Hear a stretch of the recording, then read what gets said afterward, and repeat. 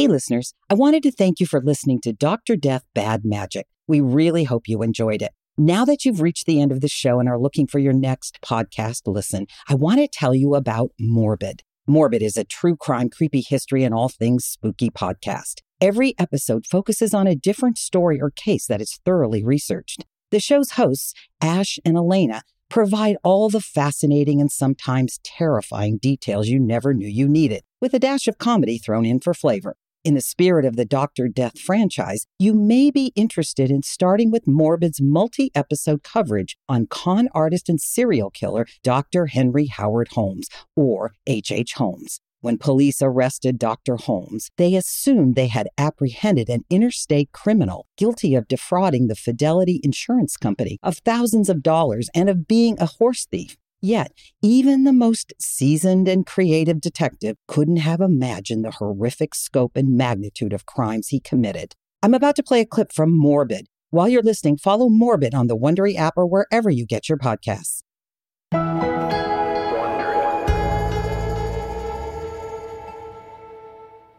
All right, so H.H. Holmes, he claimed and confessed to officially killing up to 28 people. Some people, most people, all people believe that it could be well over 200 people that he has killed. You believe? I believe he's way up there. Yeah. I think he's more than 28. Okay.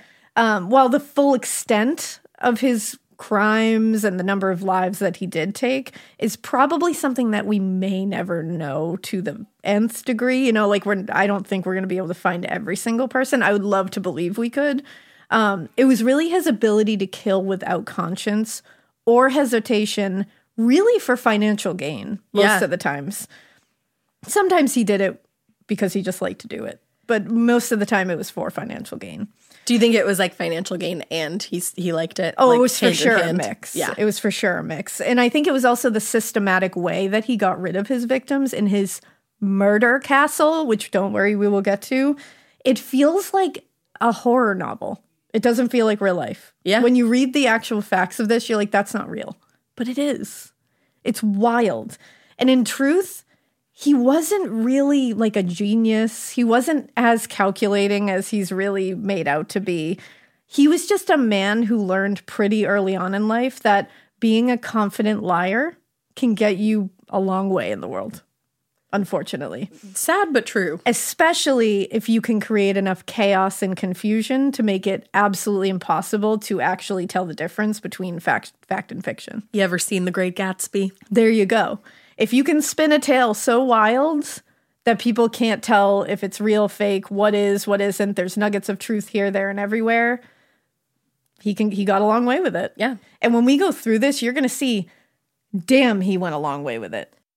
During this early period in New York, he kind of perpetrated a small but kind of big medical con. It was his first one.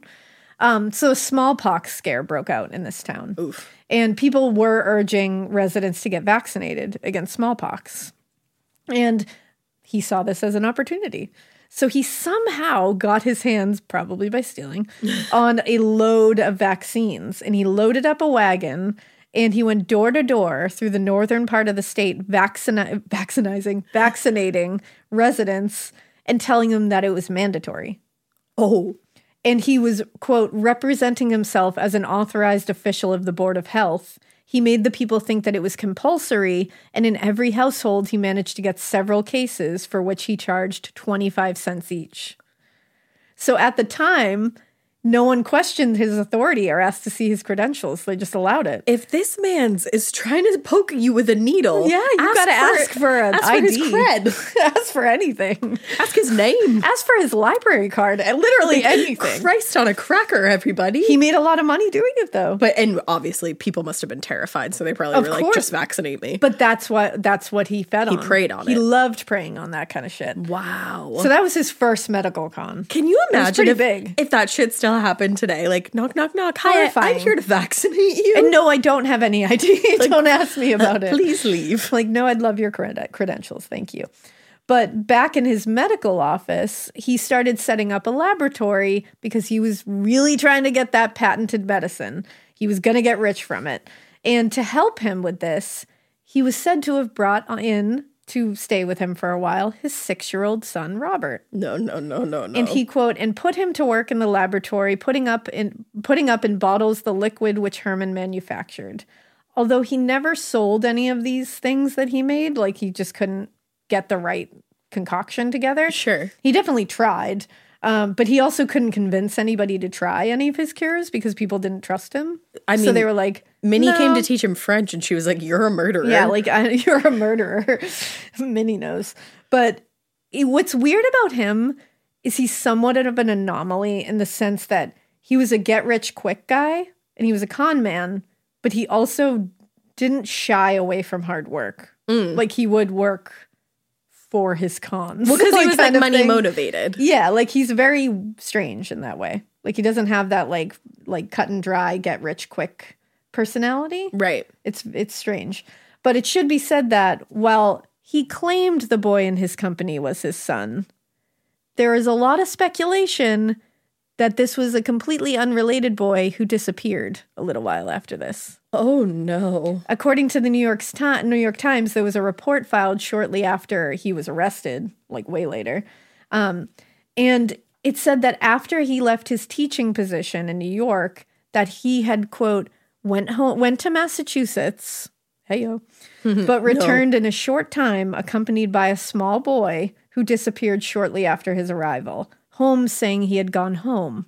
It doesn't appear that any investigation went into this boy's identity or disappearance, and nobody really went further into it.